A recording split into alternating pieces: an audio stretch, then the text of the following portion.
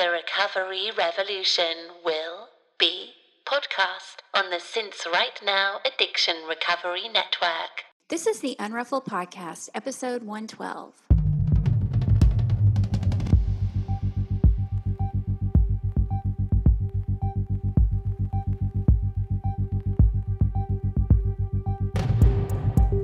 This is a podcast about recovery through creativity. We live an intentional life. We thrive. I am Sandra Primo. And I'm Tammy Salas. And we are the Unruffled.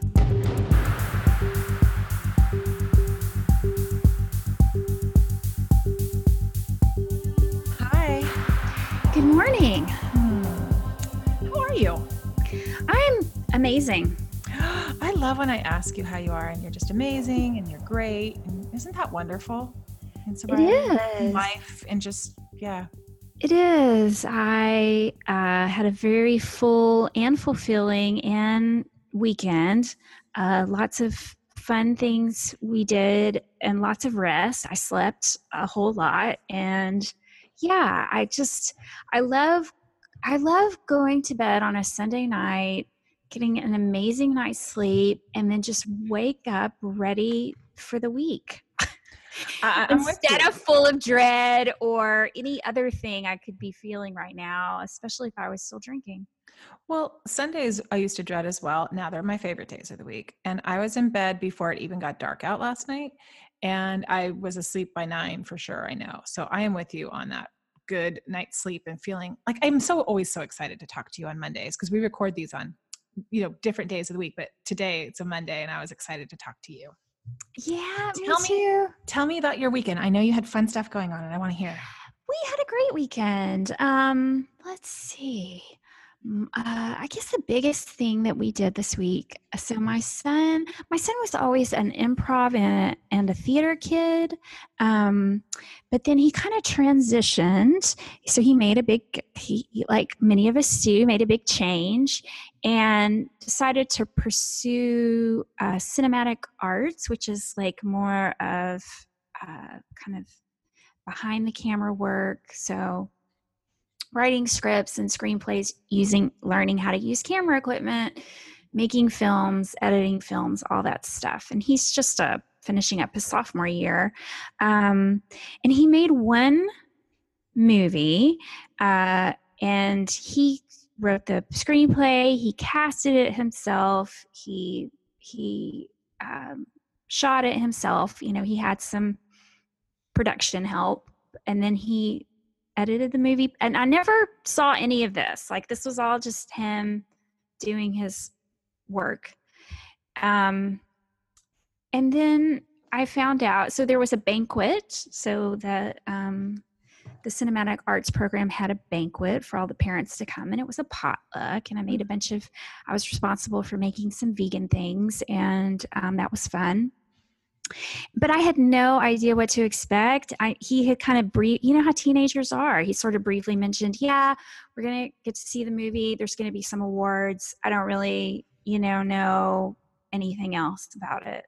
Like, okay. Right. Yeah. They're very brief with what they let you know. If they let you know anything at all. Yeah, it was very vague. I had no idea what to expect. I knew I was going to get to see his movie though. And I was very excited because I hadn't seen it.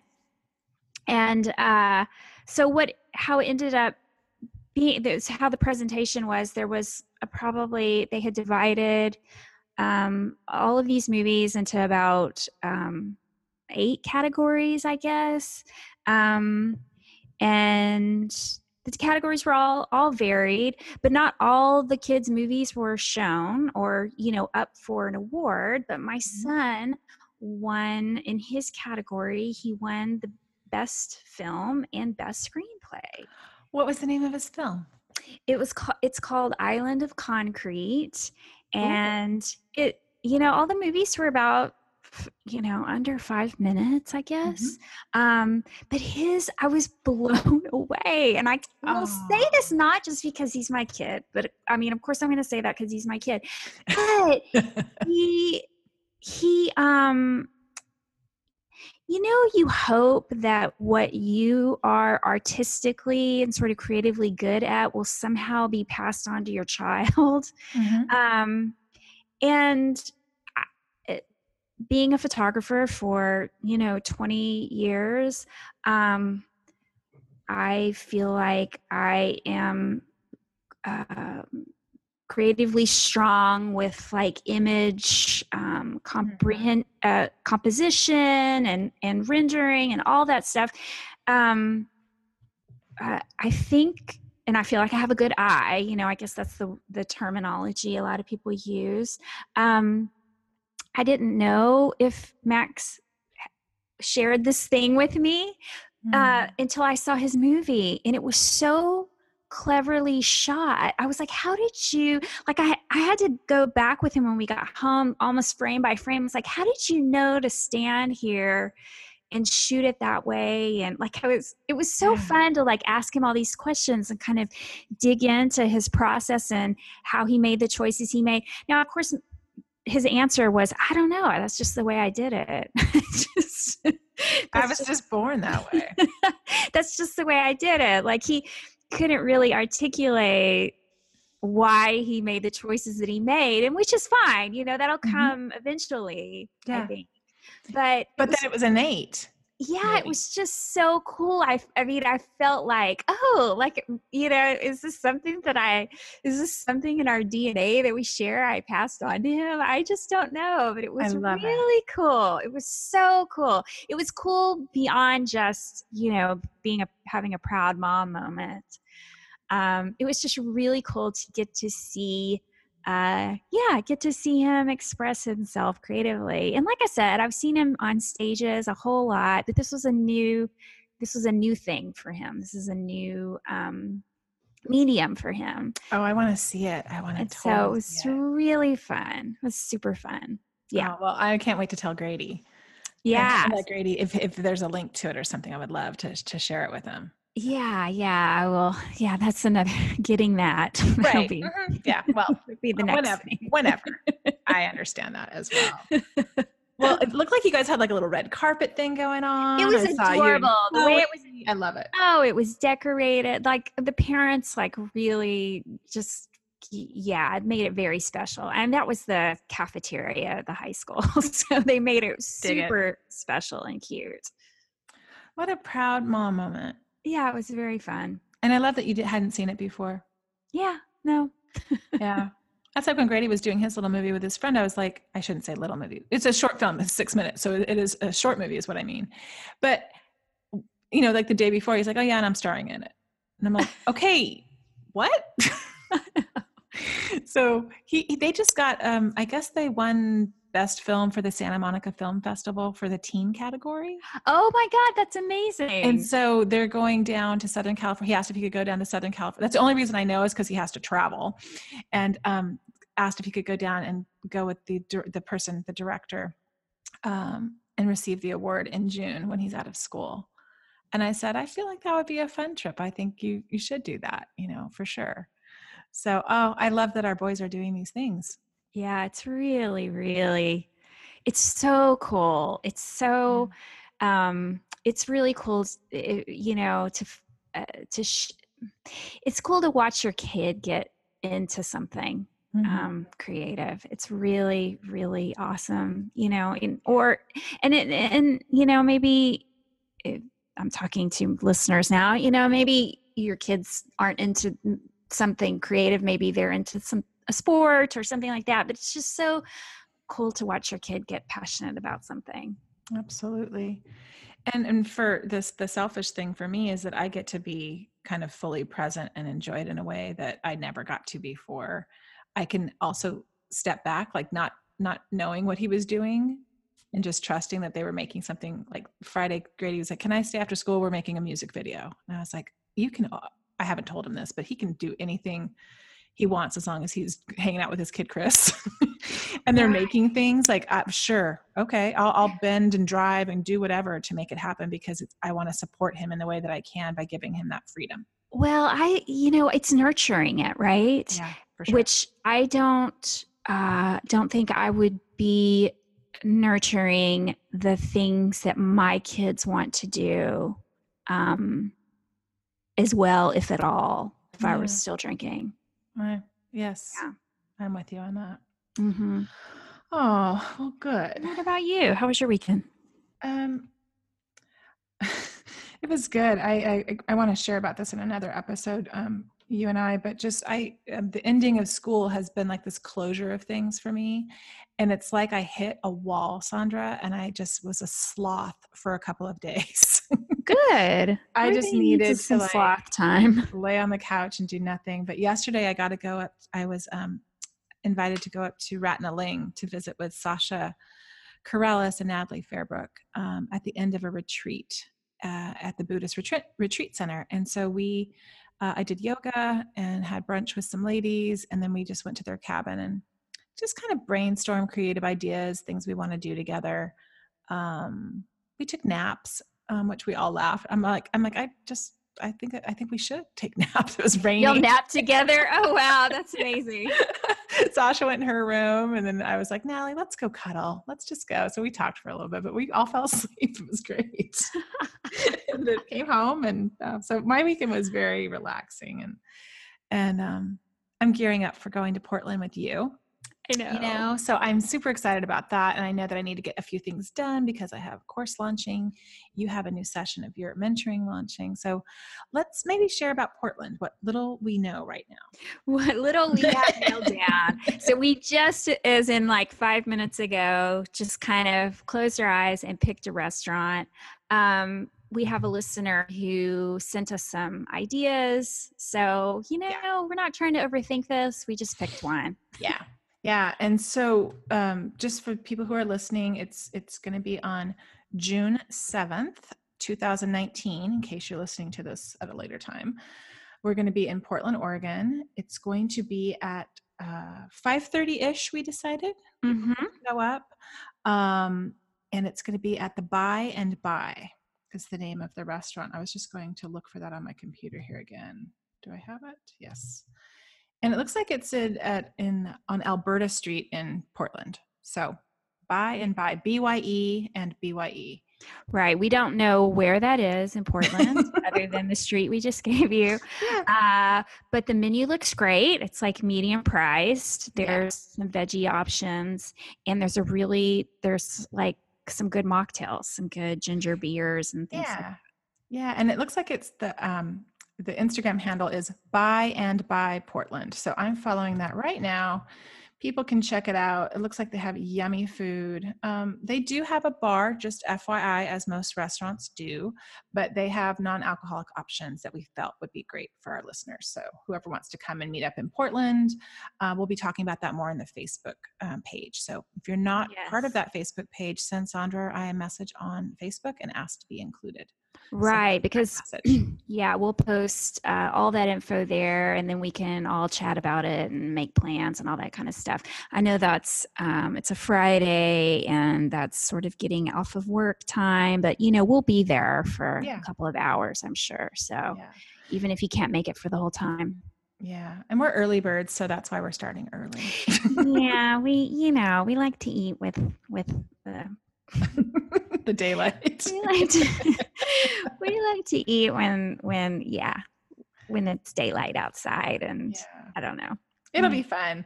And we're going to Amanda Grace's workshop the next day, so we'll have to have an early night anyway and drive back to where we're at, and so it'll be great. So we're hoping that people can join us. Sandra, do you want to share about your offering for June? I certainly will. So I've talked about it before, but I'm going to keep talking about it because you guys, I'm having so much fun.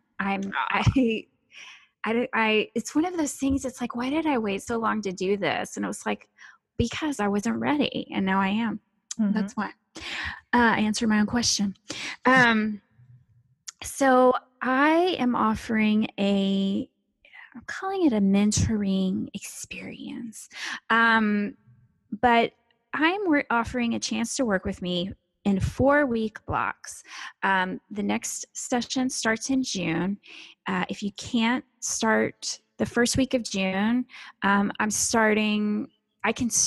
we work out our own schedule. So I can actually start whenever we decide to start.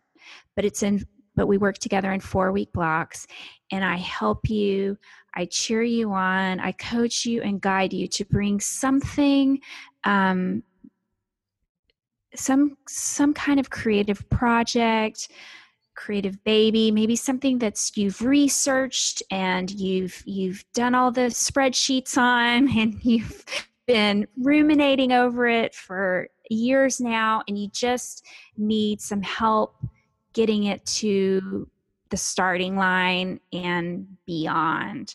I can help you do that, and it's called Change Your Story. And we talk about all of those fears and overwhelming things and all that kind of stuff that holds us back. But it's not, we don't just stay on the theory of it. We actually get to work. Yeah. And so all of that stuff is sort of interwoven in, but again, it's not an opportunity to just kind of talk about the ethereal things. We actually Get to it. We get to it. What is the name of the program called? It's called Change Your Story. Okay. And it's on my website, theunruffle.com. There's a pink bar at the top. If you click on that, you can get copy, sales copy there. Mm-hmm. And it's probably articulated a little bit better than I just did it. But I think it's because I'm so excited about it. Yeah.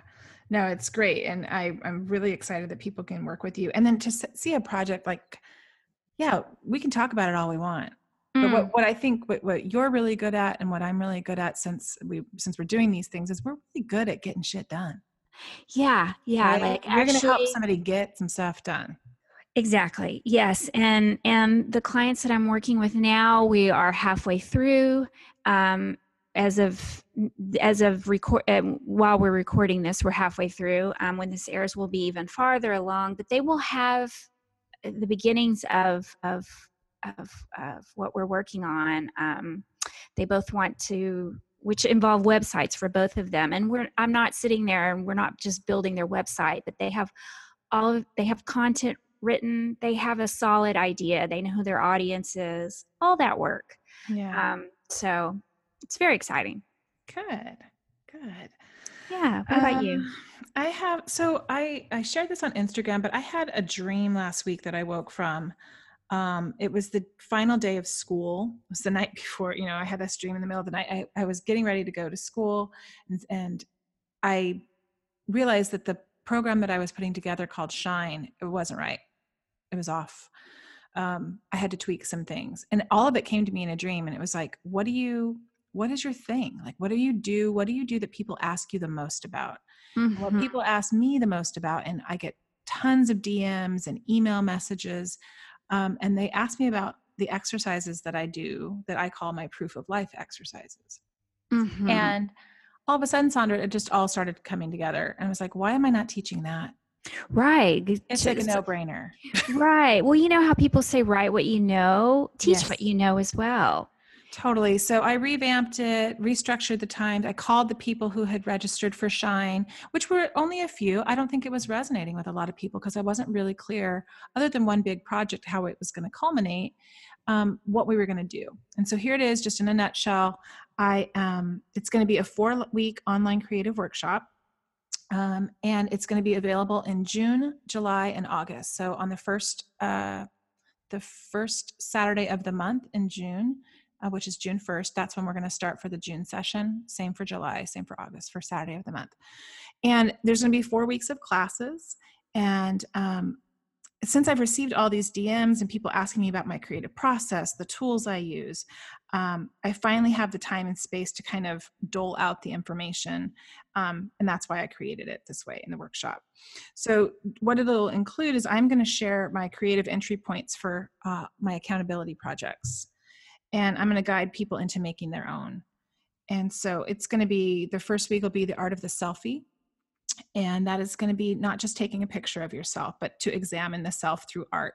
And that might be drawing, that might be collaging, that might be a lot of things.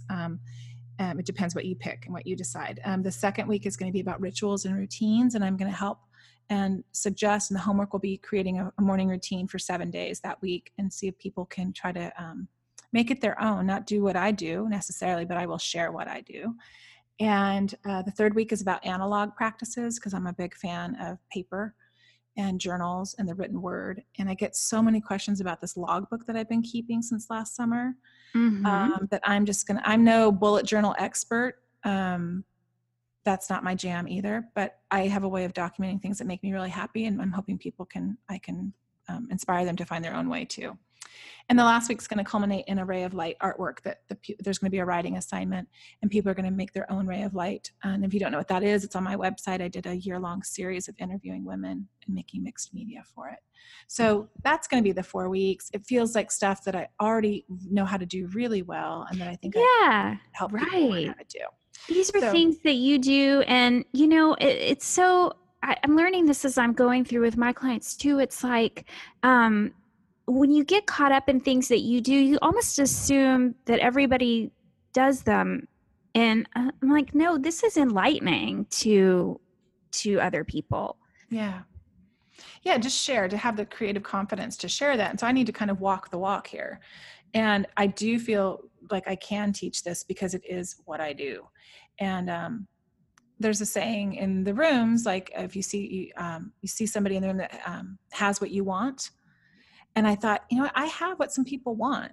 Mm-hmm. And I share a little bit, through my gratitude book that I made, but I was like, there's way more that I do. And if that sounds like good fun to you, you can sign up on my website, tammysalas.com. There's a link in my Instagram bio to it. And so it's $222 for the 4 weeks, roughly 50-ish a call, because we'll be doing Zoom calls. They're 90 minutes. And you can learn more there. So, but that starts on June 1st. So hop to it if you're interested, because I think when this airs, it'll be May 27th. Awesome. All right. So we should introduce our guest. Yes. Let's talk about who we have on the podcast today, because this conversation was so fun. I loved it. We talked to our friend Jill Henning, and I'm going to tell you a little bit about Jill. She is a mom, a wife, and a marketing consultant, and she lives in Phoenix, Arizona. She is also an adult child of an alcoholic, or some people call those ACOAs. There's books and meetings for ACOAs. She was married to an alcoholic, but she ended up finding her sanity in Al-Anon. Yeah. And after attending hundreds of Al-Anon meetings and working the 12 steps, she realized that she too needed to put a cork in her drinking. Jill also loves silent discos, particularly 90s rap music. Yeah, she has a talent that we'll talk about in the episode. Yes. She loves pearls and all things stylish, and thrifting and interior design. And I know you're going to love hearing all about Jill. Yeah, she's great. She calls herself a creative catalyst, and she owns Forward Street Marketing, and her website is forwardstmarketing.com.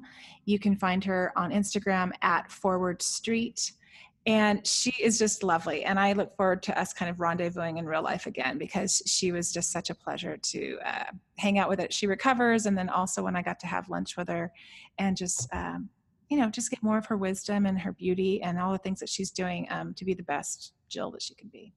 Yes, you guys are going to love Jill. Good morning, Jill. Hello, how are you? Good morning. Welcome to the show. Thank you. We haven't seen you in so long. I know. I think that when I saw you in February, March, I saw you. I came to Arizona. Yes. And we got to meet up. And before that, the both of us got to see you at She Recovers in September of last year. Yes. And yes, you've ruined me for 90s rap, Jill. Every time I hear any 90s rap song comes on the radio, I think of you, and I just want to pull the car over. Yeah. And throw down. Get my groove on. Yeah, we're gonna have to touch on that because you're going to She Recovers in Miami in 2020. Yes, Of course. Yes. Yeah. Yes. I'm already picking out my outfits and texting Tammy options. She sent me this one outfit. I'm like, yeah, done. Yeah, you've already got it. It's already figured out. Because you were so infectious on the dance floor, and I had only not met you, but just kind of seen you through Instagram and little comments that we'd done. I don't even know for how long we've been friends on Instagram, but you were kind of like a wild card for me because I was not expecting you to know every single word to every single 90s rap song. And well, it's that whole judging a book by its cover, right? So for our listeners, Jill is very uptight. No, not uptight. No, I'm talking about just your appearance. You're very put together. Jill wears pearls. She looks like she could be right out of a J. Crew catalog. Yeah. And, but she can pop my collars quite a bit. Yeah. She can bust a very move. Very preppy. Yeah. Yeah. She can bust a freaking move. Yeah. So her dance move, you had on that sexy black jumpsuit. And you thrifted that, right? Oh yeah. It was $5. Yeah, that's the best kind of jumpsuit, yeah. right? Yeah. And then you had just this lovely mess of pearls, like long and medium. And was it all one strand or was it a bunch of stuff? One strand. Mm-hmm. Yeah, just sexy. You just look sexy as all get out. And then to see you dance and lip sync, basically, or sing to all of the songs, I was like, every word. I wanted what she had. Like, when you see that person across the room, I'm like, oh, I'm going over there. That's where I want to dance next to that lady. Well, the crazy part was that I really did not have high expectations at all. I was kind of like, what is this? Silent disco? I don't get it. And as soon as I put those headphones on, I was like transported back to, college when I listened to all those songs and danced in basements. And I had gone through this amazing forgiveness workshop where I was literally in tears, forgiving myself, shedding all of these layers. And by the time we got to the banquet and we actually sat together and I was having a good time and feeling good in my skin. And by the time I put those headphones on and had my high heels on and I was rocking it, and I just kind of let loose and really just quit thinking about what other people would think of me. And I was just in a zone. And I can't tell you the last time I've been like that. It was a good zone, Jill, because it was, and I'm not making fun or anything. Like you were like, it was like how you hear in the rooms, like find somebody who has what you want. And that night, it was the same thing for me. I'm very self-conscious, nervous to dance. I'd only danced a couple times in sobriety. I was like, I don't really know if this is going to be my jam. Yeah. And I saw you dancing and I basically was like, I'm going upstairs and changing out of this gown that I brought that makes me feel like it's not me. Yeah. I'm putting on my pleather pants and my Sandra kimono, and I'm going to go dance next to that lady and all those gals that were all around. And Natalie was, my kindred spirit. Holy cow. When we found each other, it was like, all bets are off. Natalie Fairbrook, for our listeners, has been on the show, and she was throwing down with Jill. They were like kind of having a wrap off or something. I don't know what it was, but it was really awesome. And for our listeners who don't know what we're talking about, it was the She Recovers event in LA last year. And it was a silent disco that you put headphones on, and people are on different frequencies. There's like 3 frequencies, and you could tell by the color of someone's headphone what frequency they were on. And it was so cool for people who wanting to get on other people's frequency to see like what they were experiencing. Mm-hmm. It was a beautiful metaphor for recovery, I thought. And you kind of exemplified this kind of beautiful energy that that was infectious. It was great. Right. And I think you touched on something so important too, Jill. It's like that joy that can elude us if we are too caught up in what, thinking about what other people are going to think about us, which we can't control anyway. Well, and that's why I was saying I kind of describe myself as uptight. I can't even tell you how often I curate my Instagram to make it look one certain way. And I'm not like that. When people meet me, they're like, oh, you're fun. I have no idea based on what I post. And so, I'm in marketing, so I want it to look a certain way. And I think that relates to my whole story about how I've always been kind of broken on the inside, but to the outside, things are going along swimmingly. Well, we are going to get to that. Yeah. So do you want to let our listeners know, maybe this is the part where you tell people how you came to the decision to quit drinking, and then we can kind of unfold it from there? Does that Sure. sound good? Okay. Yeah. Yeah. All right. I've never really told my story, so I was kind of taking some notes last night. Uh-huh. And I grew up in Nebraska, which is like the drinking capital of the lower 48, I feel like. And I was raised by a single mom until I think I was like 7. And I went to the bar with her one Saturday afternoon because she didn't have childcare. And it was kind of like a fun, like she's going to go say hi to her friend that was a bartender. And I was in tow, which is kind of an odd thing that you would take your child to the bar on a Saturday afternoon. And that's where she met my stepdad. And there was like 3 people in this bar. I was having like a Shirley Temple, and they started dancing on the dance floor. It was kind of a little romantic situation, but that's kind of how I grew up. As alcohol was glorified, and people were fun, and we had parties at our house, and I just when you think about, you gravitate to people that you like. I gravitated to the people that had fun and had a cocktail in their hand. And so, I started drinking really early, and my parents didn't even really say anything. I think we would have parties and I would be down in the basement having beers at 14 or 15. And it just wasn't ever like a don't do that. I lied my tail off, though. I would start sneaking out of the house and going and being with my friends to drink, but it never got really super crazy. I was always super duper self-conscious, especially in high school. Like that was literally the worst point in my life, was 16, 17. I just didn't know who I was. Everybody kind of had something that I didn't have. And so I used alcohol probably to kind of become someone else that I wanted to be.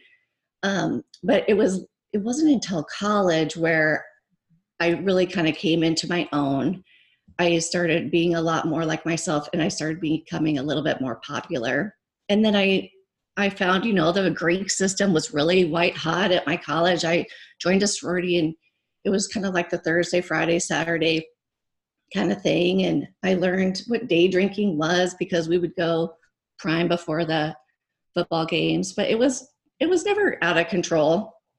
And then, flash forward to graduation, and I moved a couple times, and I never really wanted the white picket fence story.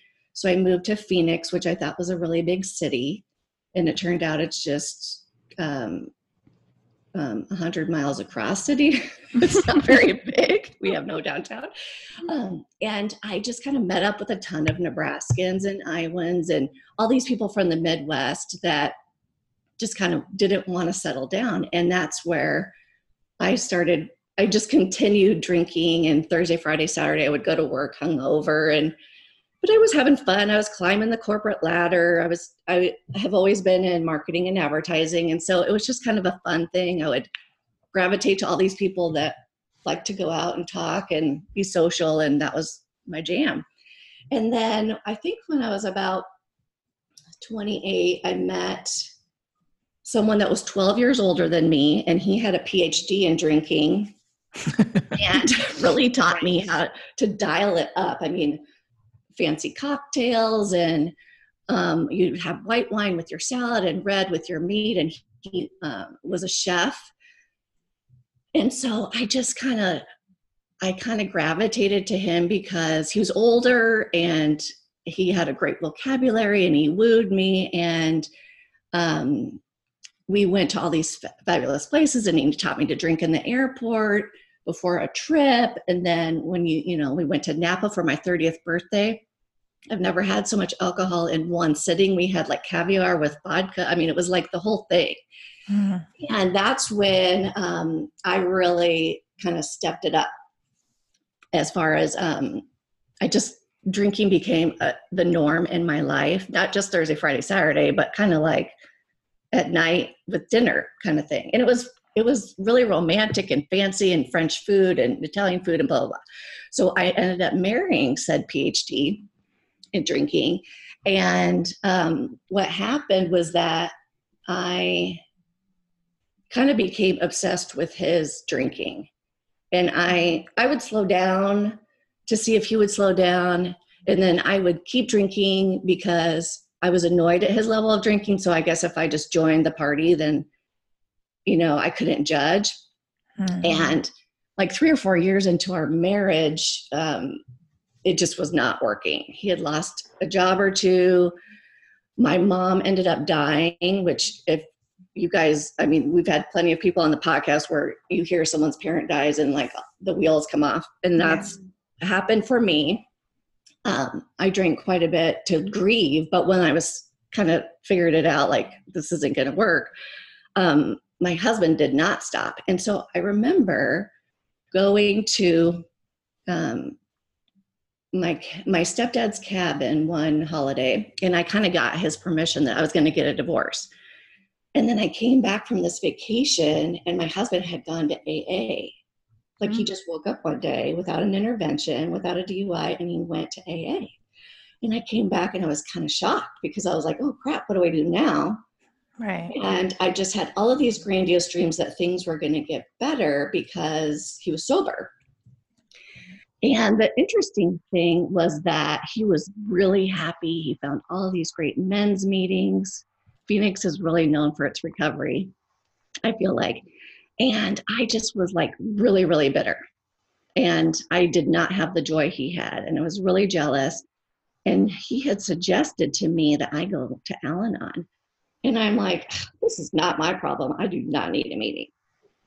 And I went begrudgingly. And I think I walked in, did not raise my hand that I was a newcomer, and like walked out. Like sat in the back of the room. And it was a big room, like 100 people. And so maybe a couple months later, I went back and I actually like sat in the chair and kind of absorbed it, raised my hand, got a pamphlet. And as I left the meeting, this wonderful woman met me in the parking lot by my car, and she had recognized me as a newcomer, and she chatted with me. And she took me back into the meeting hall because there was this 12-step retreat coming up. And so I got signed up to do the 12 steps in Al-Anon, like as a brand newcomer. Wow. Yeah. She saw you coming. She was like, she's the one, we need to grab her. It was the weirdest thing. And mind you, this woman is the exact same age as my mother, and she's gorgeous. And I just felt this warmth from her right away. And she ended up becoming my sponsor. And so, Al-Anons are kind of known for like wanting to fix situations and like, tell me what I need to do. I'm going to do it. And then I'm going to like move on. And it was really great that I went to this retreat right away because, I kind of understood the whole program, and I ended up doing the 12 steps. I never was religious. I never had a spiritual bone in my body. I had my first kind of chat with my higher power, even though I wasn't really sure what that was going to be.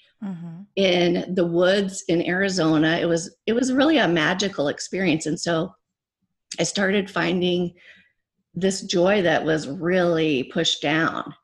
And so flash forward a couple years, and I've gone to a couple retreats, and my marriage was really rocky. And we had even moved to San Diego because, gosh, what a great idea for a rocky marriage is to move. That's called the geographic, by the way. Relocate. Let's do one of those. And what I realized was like, oh my God, my problems just followed me straight to the beach. Yeah. Yeah. So not only was it expensive to live at the beach, but I was completely lonely. I convinced my corporate job that I could do it there, but I wasn't going to the office anymore. I wasn't wearing fancy, jumpsuits and heels and pearls. So no one cared about Jill at the beach. And I kind of lost myself. Like I didn't have an identity. People in California don't look you in the eye. Like I'm from Nebraska. I'm waiting for people on the street to strike up a conversation. That was not the case. And so I went to Al-Anon meetings to have friends. And I was going to counseling and And finally I go to another retreat back in Arizona, and I kind of raised my hand at the end of it. And I was like, I think I'm drinking too much. And this woman, the facilitator, she kind of asked me the questions about, well, can you stop after 1? And I was like, no. And she's like, well, do you think about it? Are you waiting for like 5 o'clock to roll around? And I'm like, yeah. And then she said, she asked a couple more questions. And then the last one was like, do you black out? And I was like, well, who doesn't black out? Right. I didn't really know what blackout meant. But I wasn't really sure. But anyway, she said, well, why don't you just try 30 days not drinking? And mind you, my husband's still sober. So I'm just like drinking at the beach in our darling cottage because I was lonely and just like didn't know who I was. And I wasn't really happy in my marriage. So as soon as I just stopped drinking for 30 days, I was like, well, this is kind of easy. And then I was going to Al-Anon. I never went to an AA. And then I was like, well, I'm going to do 90 days. And then I got laid off from my job and I didn't drink. And all these things happened and I had to figure out what I was going to do next. And I started a business, a marketing consulting business, and I wasn't drinking. And I had all of this creativity. I had the pink cloud, like that everybody talks about, the creativity and the clear-mindedness and the joy, and just life was good. And I did it for a year where I did not drink. And I ended up leaving my marriage. I left San Diego, moved back to Phoenix. Life was really good. I got a darling little cottage here. I decorated it how I wanted. I pretty much left my ex on good terms, and I came here to start over. And then the year ended and I'm like, gosh, what am I going to do now? It was really easy to stop. I think I can probably moderate. So I started moderating right after that year of not drinking. What year is this around, Jill, just for time for listeners? Yeah, it was 2011. Okay. And then, so I'm getting a divorce and I meet someone and I had a baby right away. Hello. Hello, still not divorced, pregnant with someone else. This is baby. Yeah, that was awesome. These things happen. Yeah. Yeah. So right away I had to stop drinking. I was pissed. So it was only April to July that I could drink, but no one was going to tell me that I couldn't drink. If I didn't want to drink on my own, that was one thing. That's how stubborn I was. And that's how kind of like already mentally obsessed I was with the alcohol, which looking back, I was like, So I have my baby. I moved to the suburbs. I'm with this very stable, kind of boring engineer. He was my age. There was no shiny object syndrome with this guy, like with my other husband. And we ended up getting married. And I move in and he's got a son who doesn't particularly like me or the baby, which was, and he's a teenager. So that was awkward. So I kind of tiptoed around this new house where I was living and raising a baby that I was not expecting to have. Although I loved my baby, but I'm sure I had postpartum.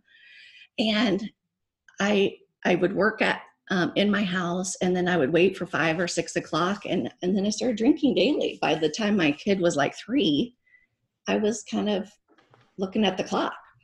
And so having had that experience of not drinking for a year and understanding, what the 4 things are about what makes someone an alcoholic, I was kind of like, I'm hiding how much I'm drinking. I'm waiting for it to be 5 or 6 o'clock. I don't stop at 1. And then I started blacking out, and that was it. I had a couple blackouts with a client, which was horrible. And I was like, okay, I'm done. And that was January 13th, 2017. Now, had you stopped going to Al-Anon once you had gone through your divorce? Just when I moved to the suburbs, I quit going regularly because it was so far away across town. And I never found a group that was as special as that home group of mine. So I would go occasionally, maybe like once a month, every 6 weeks, to see my friends and kind of sit in the seat and talk about, what my stresses were about trying to control the teen or trying to control my husband or trying to control my, child. You can't control a kid. So, but no, I didn't. And I never went to AA. So I just kind of white knuckled it a little bit. Well, when I went out to Arizona and we met up, I got to go to an Al-Anon meeting with you. And I just realized I probably should ask this at the top of the show, but for people who are listening that don't know what Al-Anon is, is there a general way you can describe what it is and who it's for? Yeah. It basically is for anyone who has a relationship with someone that abuses alcohol. And it can be a family member or a friend or a colleague, anyone that, is affected by alcohol. And then as the friend or family member, your thinking becomes distorted and you're trying to force the solutions and you become irritable. And so I kind of think like everyone on planet Earth is an Al-Anon of some sort because everybody is affected by someone else's drinking.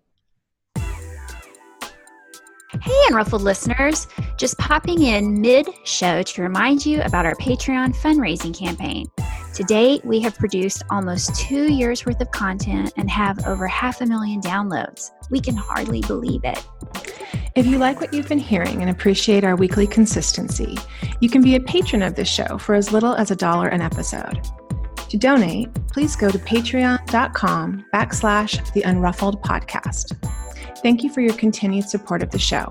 Now back to it. Well, Jill, I have a question. Sure. I am very intrigued by Al-Anon. I don't particularly think I need it because I there's no one in my life that has a problem with alcohol, but I think how it addresses issues of control, I think, are interesting because we all try to exercise some amount of control onto other people or situations or circumstances. We just can't help it, Yeah. But I think about so when you first started going to Al-Anon, was it because you were put off by your husband's recovery, like he was getting better and you weren't in control of that part anymore? Is that what kind of twisted you up? I had so much resentment about all the hurt that he had caused because he was covering it up. And so when I would come home, I would, go to smell his breath to see if he had been drinking or not. And there were resentments around money and all of these things that, married couples go through. And he had the joy that I wanted, but I just couldn't find it. And, I had the fear. I was very victim martyr. I was like a negative thinker. Like right now, I think about gratitude a lot. I didn't have gratitude. And I had a lot of anger. I still was pretending to the outside world that my marriage was spectacular. Again, I'm in marketing, so everything looks amazing. But on the inside, I was really broken. And that's when he suggested I go. And I'm like, who the hell are you to tell me to go to a meeting? This is your thing. And then I quickly realized when I was complaining about him in the rooms that it wasn't him. I was supposed to be there for me, getting better for me, because I can't fix or control anybody else. The only power I have is to fix how I see the world. Yeah. And I was really addicted to drama. And I would create drama when there wasn't drama. If things were kind of going well, I might start an argument just to kind of get that adrenaline going. And I found out I was an adult child of an alcoholic. So then that creates a whole other set of things like abandonment and all these kinds of things. And so when I married my second husband, I didn't have any drama because he's like steady Eddie. He has a great job. He does what he says he's going to do. And then I would be kind of bored. What what's going on? Like, where's the drama? Right. So, I swear, I think addiction to drama is one of it's the terrible. original addictions for many of us. Yeah, Yeah. for sure. And so that's why people call Al-Anon sometimes the master's course for the 12 steps, because you can get sober, but the emotional sobriety that you really need in life, I think that's why so many people in AA go to Al-Anon, is because there's always going to be difficulty with people. So Jill, I think I need Al-Anon, which I feel differently than Sandra, because I feel like I know a lot of alcoholics, and I feel like I am prone to drama and not staying in my lane, right? So I feel like, and for raising my son and for parenting, I think it would be really helpful. And so I feel like I need it. I'm attracted to it. I went with you, and it seemed like going to a little bit like an AA meeting for the first time. Yeah. You don't know what's up. Yeah. There's a lot of reading at the beginning, kind of like in my morning meeting there's a lot of reading. But what I liked, that speaker that we saw when I was with you, like, I love a speaker meeting. Like, I love hearing somebody's story. And she was so masterful and just talking about, like, I resonated with everything she said. It spoke to me, like, how I want to control people and situations. Yeah. And being judgy. I know that you always joke about putting your judgy pants on, but I mean, yeah. So it seems you can stop drinking, but stop judging. That's even, I think, harder. Well, I've been I have a new friend who's been in Al-Anon for 30 years, and I've been having lunch with her and meeting with her and been friends with her on Instagram. And something that she said that really packed a punch, and I think I might have shared it on a previous episode, but I'm going to say it again. She was like, it's great that you have continuous days of sobriety. That's really cool when you're sober, that you can, I haven't had a drink in 700 days. Right. She's like, I can't claim that I've been emotionally sober. I don't have continuous lengths of emotional sobriety. So we never get those days or those milestones because it's it's not so black and white. With drinking, you're either drinking or you're not drinking. That's it's very stark, very black and white. Totally. But that made me pause and think about it when I was driving home that day. I was thinking, gosh, because I still go to meetings now. I don't go so that I won't drink. I go so that I can maintain some level of emotional sobriety and try to set myself right for the day. That's usually why I try to go to a 7 a.m. meeting. So that's interesting. Like the whole purpose of Al-Anon, it seems like, is emotional sobriety. Is that? Yeah. And it's kind of a buzzword in the business world, emotional intelligence. It's really about how to be sane when others around you, are struggling, and it relates to parenting. It relates to driving your car when people are speeding around you. I mean, like, how are you going to react when you're not getting your way? I mean, that affects all of us. Yeah. And by the way, this is group therapy for $1, like $1 donation. You're right. I'm like, how can I get this much joy from donating $1? This is like the best therapy ever. Yeah. Now, is Al-Anon set up sort of like an AA meeting where there's no crosstalk, which means you don't give advice, you just share your own experience? Yeah. Yeah. The meeting that Tammy and I went to it was probably 100 people in the room. Sometimes they're a lot smaller. And there was a speaker for about 15 minutes. And then we broke up into groups, and there's a topic. The other day, the topic was judging others, which I thought was amazing. And, the big takeaway for me that day was, when I judge others, I'm really judging myself and feeling insecure. And so then I'm projecting that crap onto other people. And, we kind of bond over, being catty and judging people. And I just don't want to be like that anymore. Right. Boy, I tell you what, I came to that realization on my own somehow. I don't know, probably, just through all the different avenues of work I've been doing over the last year since I've been sober. But yeah, I think judgment in particular is it always comes back to me. If I really make myself pause and and ask myself, what are you judging about this person and why? It's always something I'm insecure about. Mm-hmm. That's true. That's true, Sandra. Judgment was one of my character defects that I wrote a ton about in my step 6. And then trying to find the opposite of that, right? So judgment, and Sandra, you and I have talked about this discernment, right? Rather than being judgy, maybe trying to discern and looking at that as a positive character trait, right? That I can be more discerning. But the flat out judgy pants that I put on, that when I wore those, that's when drama would ensue. That's why I love the acronym for God, grace over drama. Mm-hmm. Because when I can remember to do that, or to kind of harness that, or even just kind of grasp it for a minute, right? A little bit of grace, just calm my ass down. That's a work in progress every single day. And that's why I use that as a mantra, because it spills into every part of my life, with my husband, with my son, with other women, with prospective sponsees, with people in the rooms. Like, that's where I get to practice a lot, is in the rooms.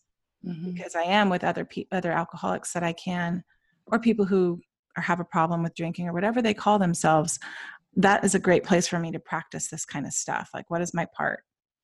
I've been lately practicing amends with people in the rooms, or speaking up about men touching and hugging, and I'm not comfortable with it. And I'm practicing saying that in the room so that I can actually do that outside the rooms a little more effectively. I feel like it's like a practice area, going to the meetings and hearing and absorbing, and then getting to kind of practice those principles there first before I go out in the wild. Right. And it's not about being perfect or being like more evolved than other people. Sometimes I think, oh my God, all this work that I do, what am I trying to prove here? I'm just human. But at the same time, I don't know what my point is with this, except I'm being judgy. Because you're human. Because we're human. but I guess it's just about just being the best human I can possibly be, right? Yeah. More compassion really is what it comes down to for me. It's just, how can I show up with more compassion?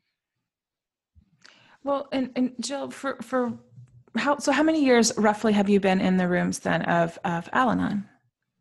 I think 10 years. About 10 years. Or maybe longer, yeah. And you have a sponsor?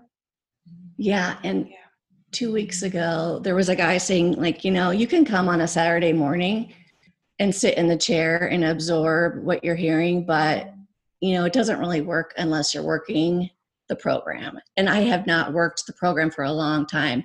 And I used to do the retreat, annually, and I've missed it. And so I haven't worked the steps in a while. And in prep for this call, I was kind of going through my books, and there's an Al-Anon blue book, and then we also go through the AA big book. And for those of you that are in AA, when you go through the big book, you just take out the word alcoholic and replace it with Al-Anon.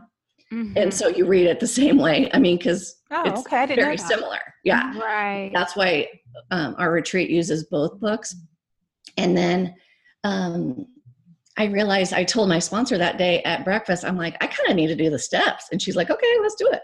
And so that's my goal, is to get back on the horse and, just have a working program for me. Yeah. Yeah. Right. Well, and then one question though about alcohol, Jill. So did you ever suffer from cravings or anything like that? Yeah. I totally craved it. And when I quit, it was really, I felt like it was easy because I think when I decided to do it, I was just done, because I'd already experienced the amazing feeling of what it was going to be like. And I kind of resigned to the fact, like, okay, I'm just going to not do it ever again. And as soon as I got past the craving bit, I definitely ate more sugar, but then it goes away. And we just had a graduation party at our house and there was alcohol here, and I was not affected by it. And for me, I didn't have a major rock bottom moment. Maybe I was drinking 2 to 4 glasses. I mean, it was not like a ton, but it was, for me, I was mentally obsessed. I had the craving. I was drinking too much. I was sneaking it.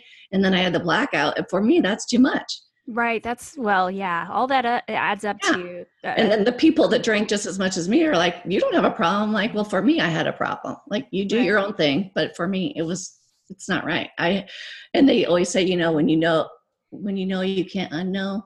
Yeah, I was gonna use that very phrase, because you being married to someone who identified as an alcoholic, having being a child of an alcoholic, you kind of have a PhD in it. I mean, you know where the road goes. Right. Yeah. And when I quit, I was telling my ex that I quit, and he's like, you don't really have a problem. You're kind of like an alcoholic in training. And, it is progressive. Right. And so, maybe to others, it would seem like I didn't have that big of a problem, and maybe I didn't need to quit forever. But for me, I needed to quit forever. I was tired of waking up at 3 a.m. with the guilt. Yeah. And saying I wasn't going to do it again. And I did it again. And that's, to me, a bad thing.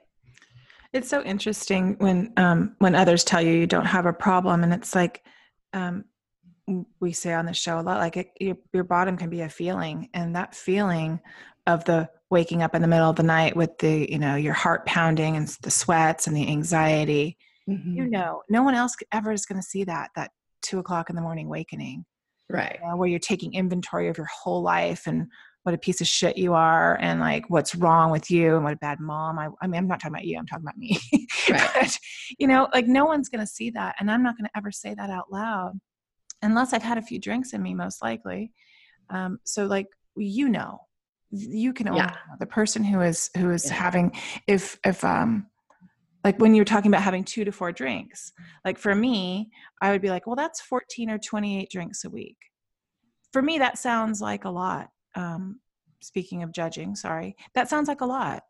And if I was having way more than that, does that make me more of a problem? Less? No, it's all the same.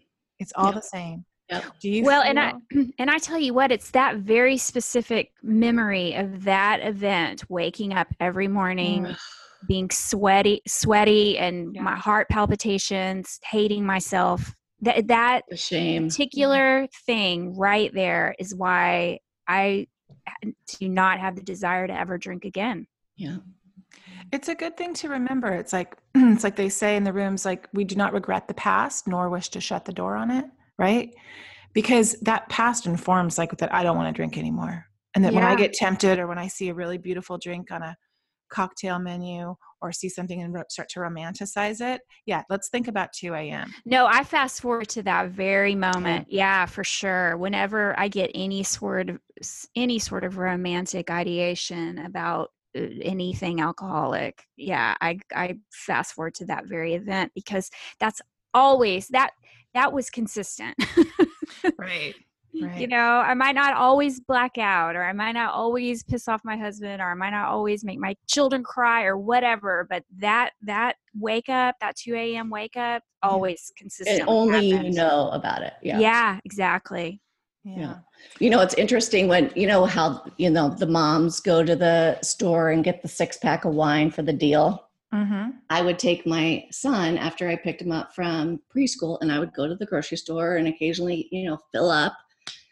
And we would go down the wine aisle, and I lied to him and said that wine was coffee. So just in case we were ever at the store and he's like, Mom, don't forget your coffee, people wouldn't be judging me. Right. So I have to make an amends to my kid, because I lied to my kid about what wine is. Yeah. A couple of years ago, he's like, oh, Mom, don't you need some coffee? And I'm like, oh my God, I totally forgot I lied to my kid. You're living amends to him, I am sure. You know what I mean? But he won't ever know what life was like, because I quit when he was like 3. I was supposed to say, do you feel, can I ask how old you are? I'll be 45. 45. And so Weeks. do you feel like you're a more present mom? Oh my God, right. totally. Yeah. And that goes to my toolbox, or a lot of the things I do with my toolbox have to do with being a mom and being in the moment. And that has been my greatest joy, is being there. We get that back, right? I know Sandra and I talk a lot. Our kids, her oldest son and my son are the same age, and then she has her daughter. But like the things that we get to be present for now, and that we're able to drive. Like I used to hate driving carpool because I was hungover. I love it now. I look forward to it. I love the car conversations. I love what he shares with me in the car. I call it like the carpool confessional. It's before the other kids get in, and it's just him and I, or when I pick him up from carpool drop off. That's like the magic time. And I would have missed all that, if I was still in bed asking my husband to do it every day. Having him right. And it's not, and it's not about being this like the sacrificial parent either. Because I know that I need time away from them too. Like I can be very selfish with my time, but now it's intentional. Now I go out and do things without them, or I set aside time just for myself. Because before, because we were all under the same roof all the time, I would have told you, my kids never leave my side. What do you mean I'm a selfish, what do you mean I'm selfish or whatever? I justified my drinking, but yet, they could be right next to me, but I would be in a completely other place, never present with them. Yeah. No, I feel it's a whole nother, it's I live amends. That's what my sponsor tells me when I can't apologize to him directly for some of the things that I did when I was drinking. She's like, you just live it. You just live the hell out of it. You take that carpool, you go ahead and quietly do something for him that you don't have to tell him about. You don't have to be a martyr about. You just do it, and you do it with a smile. And that's how you live your amends to your kid. And I'm like, all right, I can do that. I try really hard. And lately the Al-Anon thing has been, coming up for me. And that's why I was so excited to talk to you, Jill. And I really appreciate you being so open about your story. But I realized, like, I've been asking my husband to go. And what I realized, because I know how it works in AA, right? You can't make somebody go to a meeting. No. You can't be like, you need to go to Al-Anon, because that's like telling somebody you need to go to an AA meeting. Most people are like, right. F you. I'm not. You need therapy. Right. Yeah. You're not the boss of me. So, I realized that, and I've been wanting him to go for 4 years. And, it was this February when I hit my 4 years. I just finally had this little light turn on after a series of events with my husband, that I realized, what are you doing? You cannot make someone go. You cannot make him go. I wouldn't want him to go if I made him go. You know what I mean? Because you're just going to sit there with your arms crossed in the back saying, F you, I don't need to be here. This is stupid. And then I realized, hey, maybe you need to go, Tammy. Well, right. I was going to say I think that's what you. That was my life part. I think that's the part you work on in Al-Anon is. It's attraction, not promotion. Letting go of that you have control over other people. So I've been drawn to my Al-Anon friends recently, just going, okay, they have something that I want as well. And I'm kind of intrigued and interested to kind of travel down that path and see. So I'll see. There's a meeting right after my AA meeting in the morning, so I could really just get all full up on myself. You'll have to text me after you go. I will.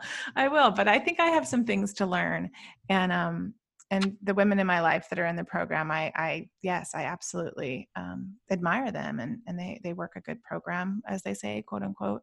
And so I appreciate this whole conversation. I think our listeners are going to really dig it too. Mm-hmm. I think it's such the control thing is such an important topic.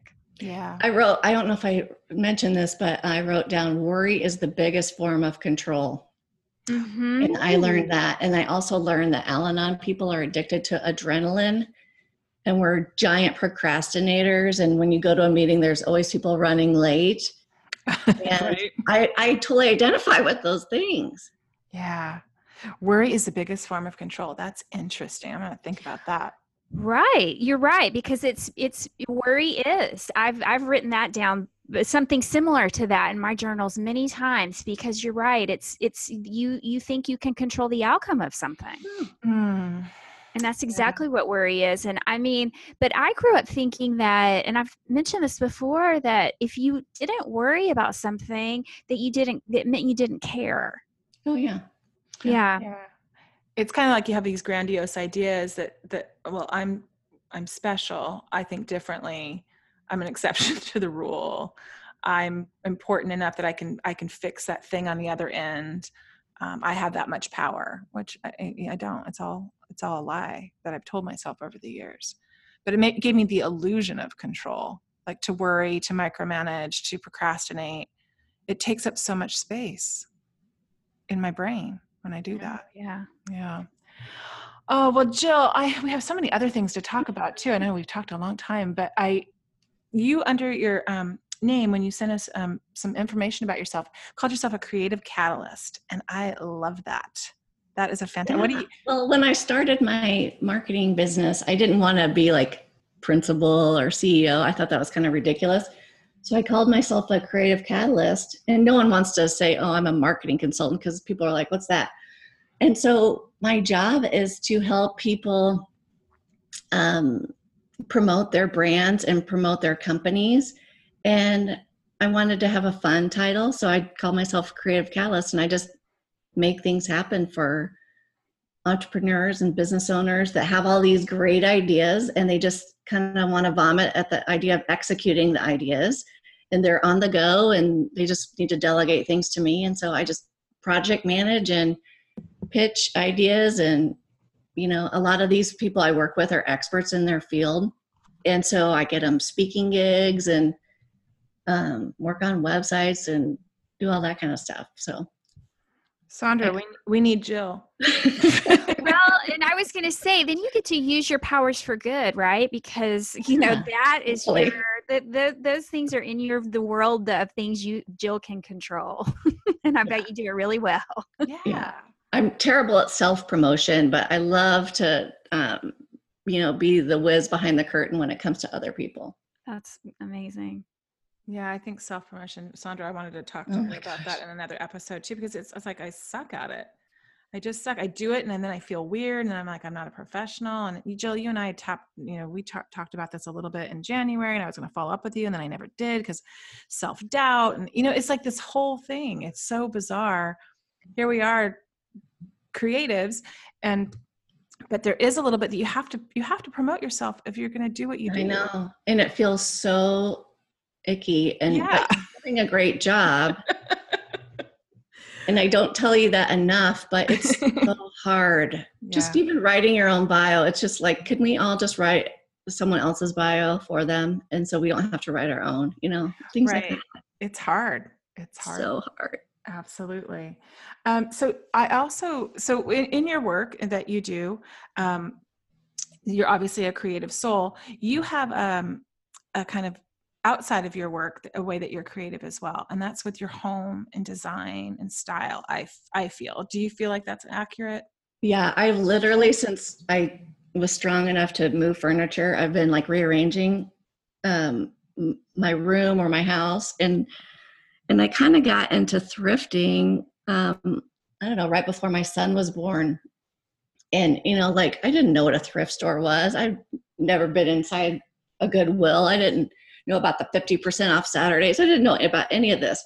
And when I kind of started having to like rebuild my life as a single person, I was like, oh, there's these vintage flea market-y kind of things. And I started kind of just realizing I liked that like shabby chic look where stuff is painted and, sanded off. And then I kind of started buying old furniture and painting it and making everything look kind of eclectic. And, Pinterest, I can go down a rabbit hole with that easily. And I love Pinterest. Oh gosh.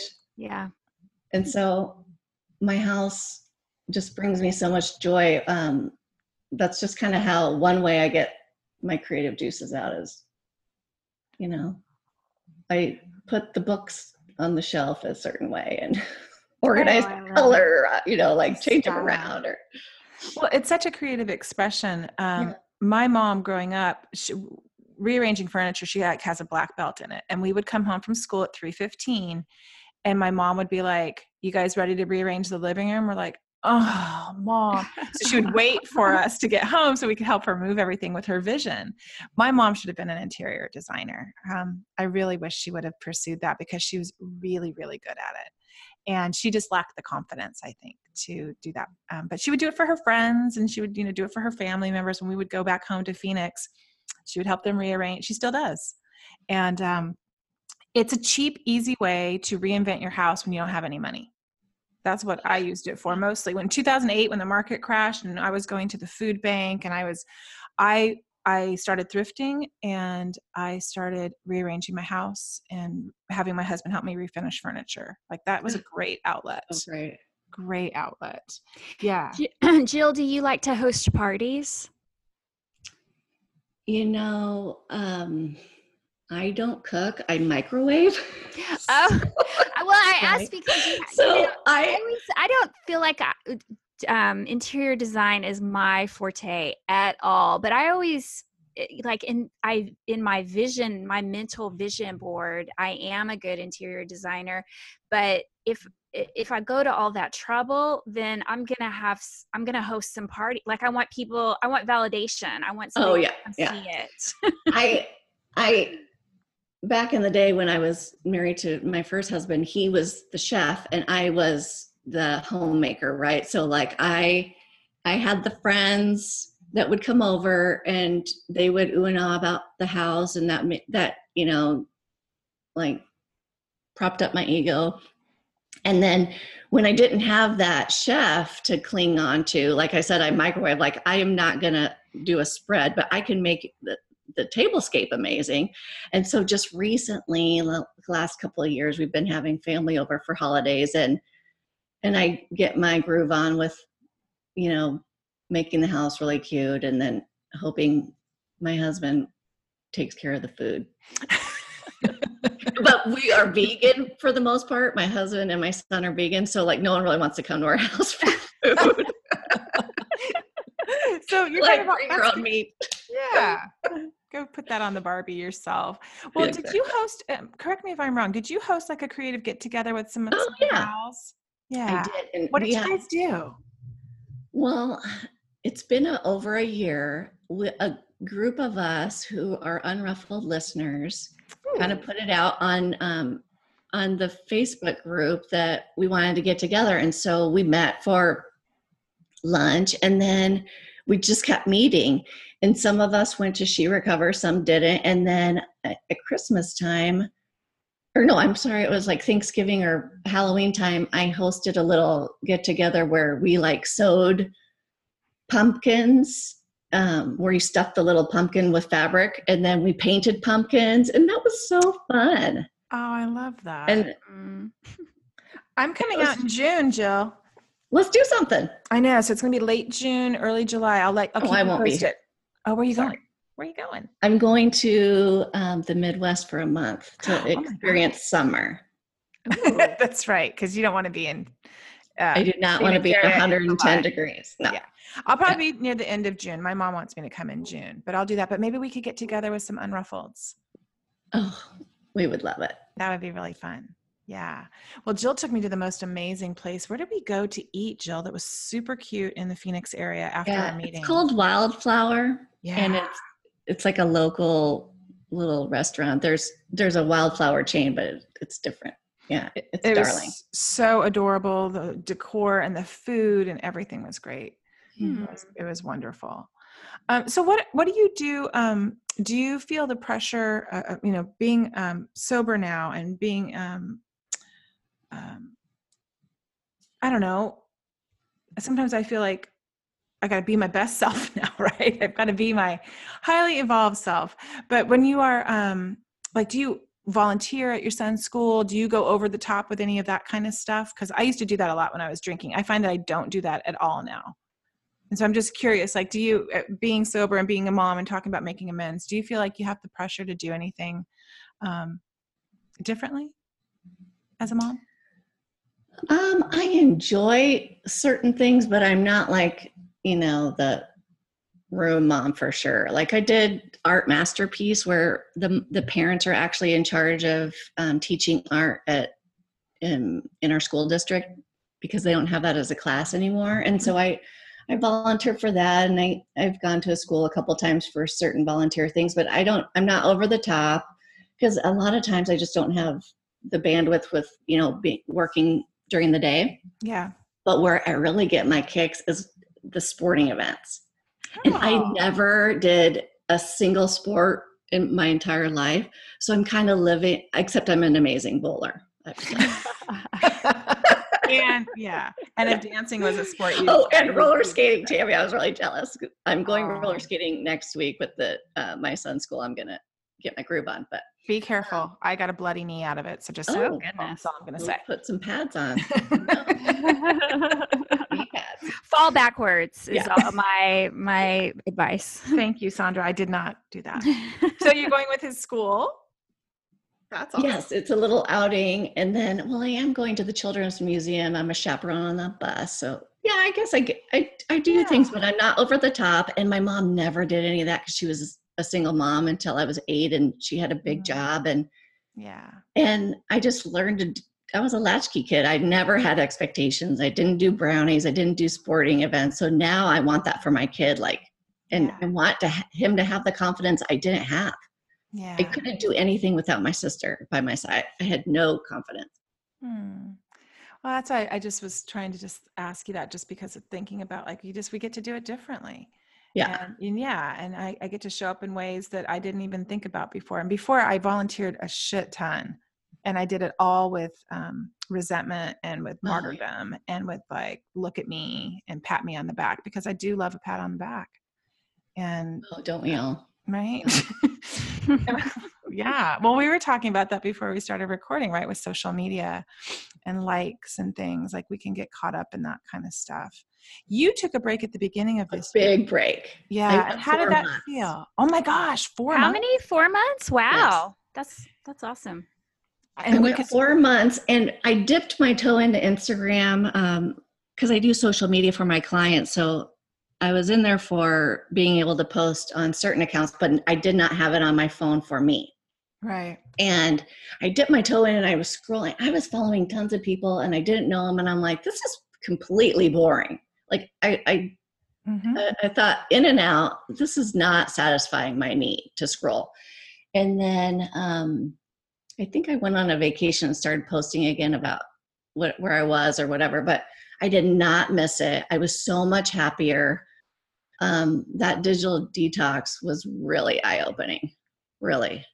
What prompted you to take the plunge? I realized that I was not happy. I was spending way too much time on it. I was comparing myself to others, and I was really addicted to the dopamine hit of the like and the comment, and just kind of obsessing over oh, people don't like this poster. Oh, they don't like that poster. Just silly. Or oh, here's the thing that was amazing. I did not walk around with my phone trying to take pictures and document. I was actually being in the moment. And I would go places and my phone's in the car, and my husband's like, who are you? Right. Good for you.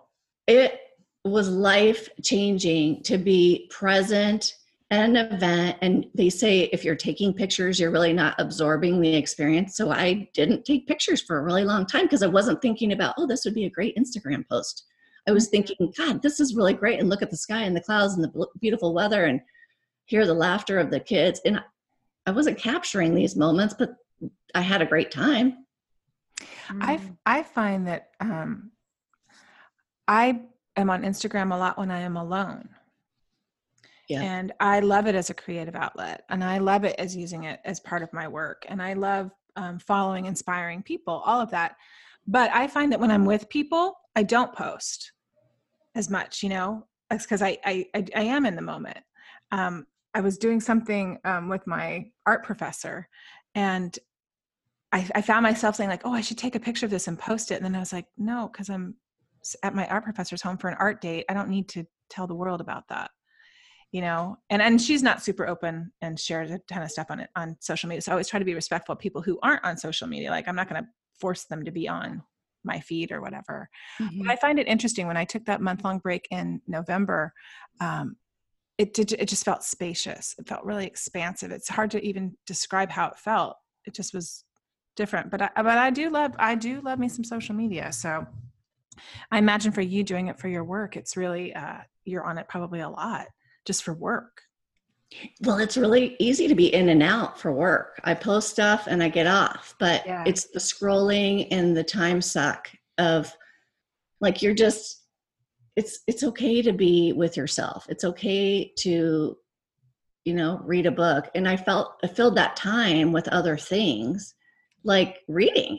Right. If I'm not scrolling for an hour, I'm reading a book, and I've read tons of books this year because for 4 months I was doing other things. Yeah. I scroll when I'm tired, and that's when I scroll. And I don't always. That's when I try to catch myself and say, Sandra, you're tired. Just close your freaking eyes for 15 minutes. That's what you really need. Yeah, I was doing it to check out, and it was just another self-medication. Yeah. Oh yeah. It's just, like I said, it's the new addiction. Yeah. I still use social media and food to self-medicate for sure. Like last night I had way too much ice cream, and it was because I was stressed. Mm-hmm. Well, it's a good thing to think of these things kind of like they're indicators, right? So that when you do, like you just connected those two pretty quickly, right? I ate a lot of ice cream and I was stressed. Mm-hmm. It's just like how I've been listening to my anxiety. It's like, what is it telling me? What's going on? It's not really the thing that I'm stressed out about. It's usually something else. But so it's a great kind of like red flag. Whereas before, when the red flags would pop up, I would self-medicate and drink it away. Whereas now, I'm eating chocolate covered raisins or I am on my phone. Why am I on my phone right now? Oh, because I don't want to deal with that conversation with so-and-so, or I don't want to I didn't email somebody back. I didn't do that yet. Or so it's something else. But so it's a good, instead of being so down on myself all the time about all the things I have to, quote unquote fix, it's just like, oh, that's just more information actually that can give me a heads up that I need to deal with my to-do list or something, things that are weighting me down. Okay, Jill, I know we could probably talk in a while. I know we can talk to you more. Thank you for coming on. I really appreciate it. Thank you for coming on and talking about Al-Anon so much. That was really, I think our listeners are going to find that super interesting. Yeah.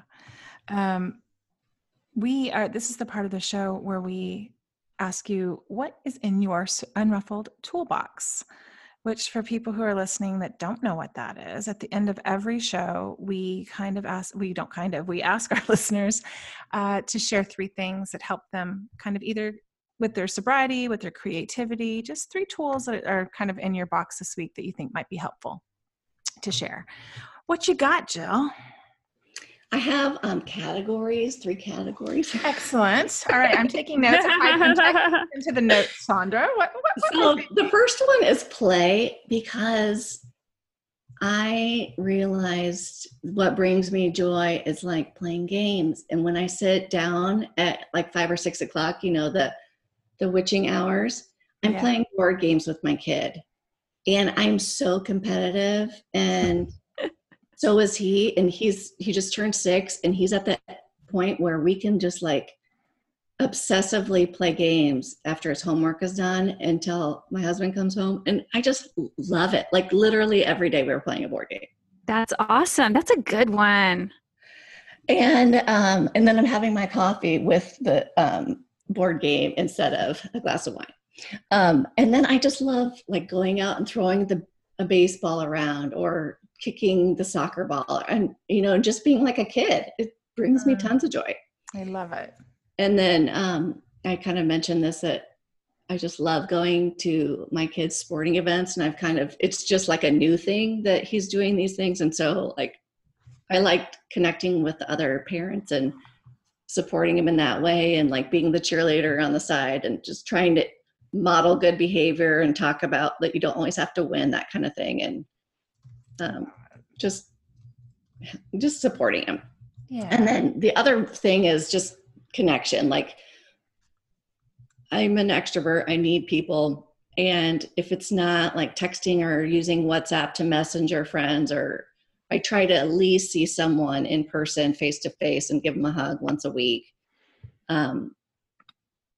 It's so important for me to get out of the house because I work from home, and I get uptight and grouchy if I, don't have my people. Mm-hmm. And you have a group of women that you've connected with that you guys all met up at She Recovers, right? Yeah. So I put together a little mini weekend, and we went to Austin. Oh, and that's right. Sandra, that was, I think the weekend that you were. I was out of town. Yeah, we went camping. Or something. I can't remember, but I was out of town that weekend. I know that. Mm-hmm. And Tammy and Natalie had things where you didn't want to travel one more time. And so I think we had like 12 women, and it was amazing. And then we still text every day or every other day, it's so fun to like they were just random women I thought I liked, and I put them in a group. I'm like, do you want to go hang out for a weekend? And it looked amazing. The house looked amazing. And that was when I had a bunch of travel coming up in December, that in dealing with my panic attacks, I couldn't add another trip on, but I would definitely come party with you. Well, we're doing another one in Scottsdale in November. So, let me just jot that down real quick. If anybody wants to join in, send me a message. In Scottsdale in what month? November. Oh, okay. First week in November.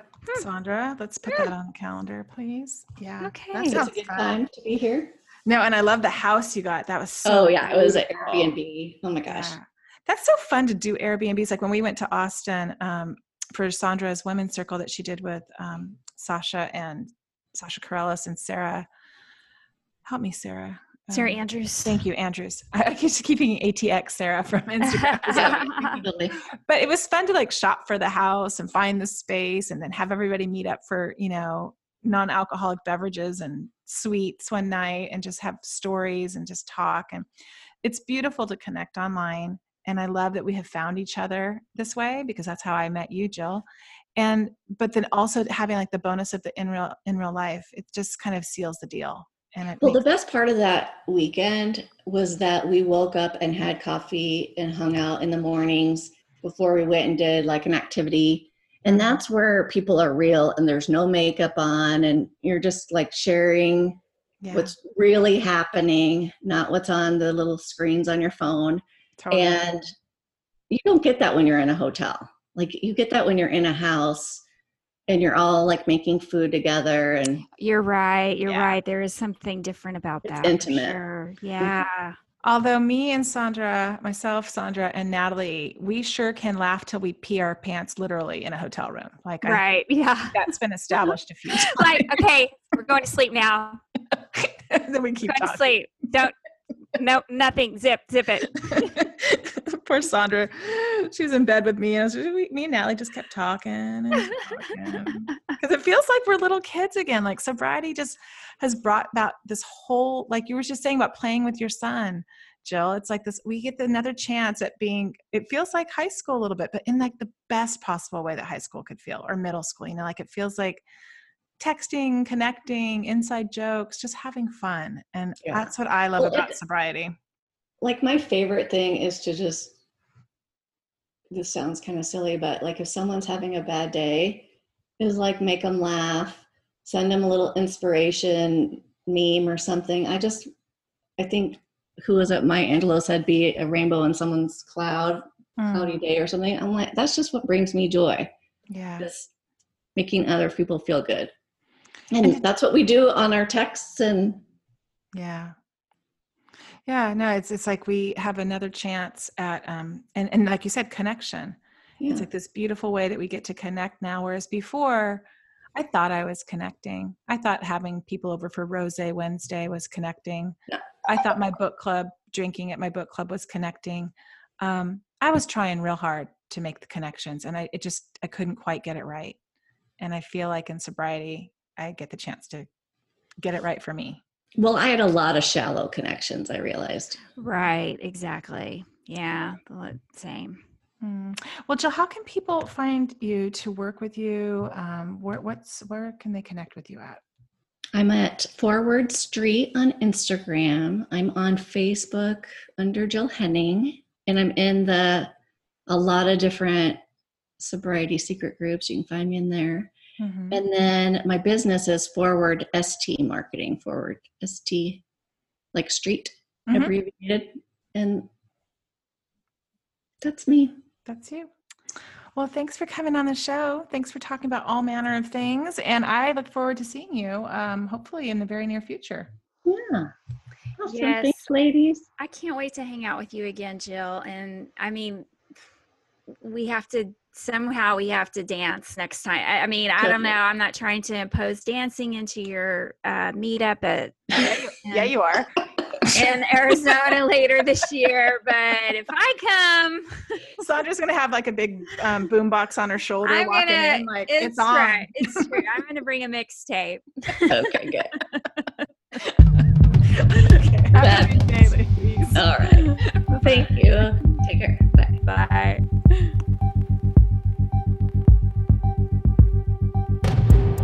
The Unruffled podcast was created and produced by Sandra Primo and Tammy Salas. Our show is edited and mixed by Steve Hecht. Original music composed and performed by Caitlin Schumacher. Original artwork created by Tammy with the help of graphic designers Chris Aguirre and Amy Lanier. Thanks for listening.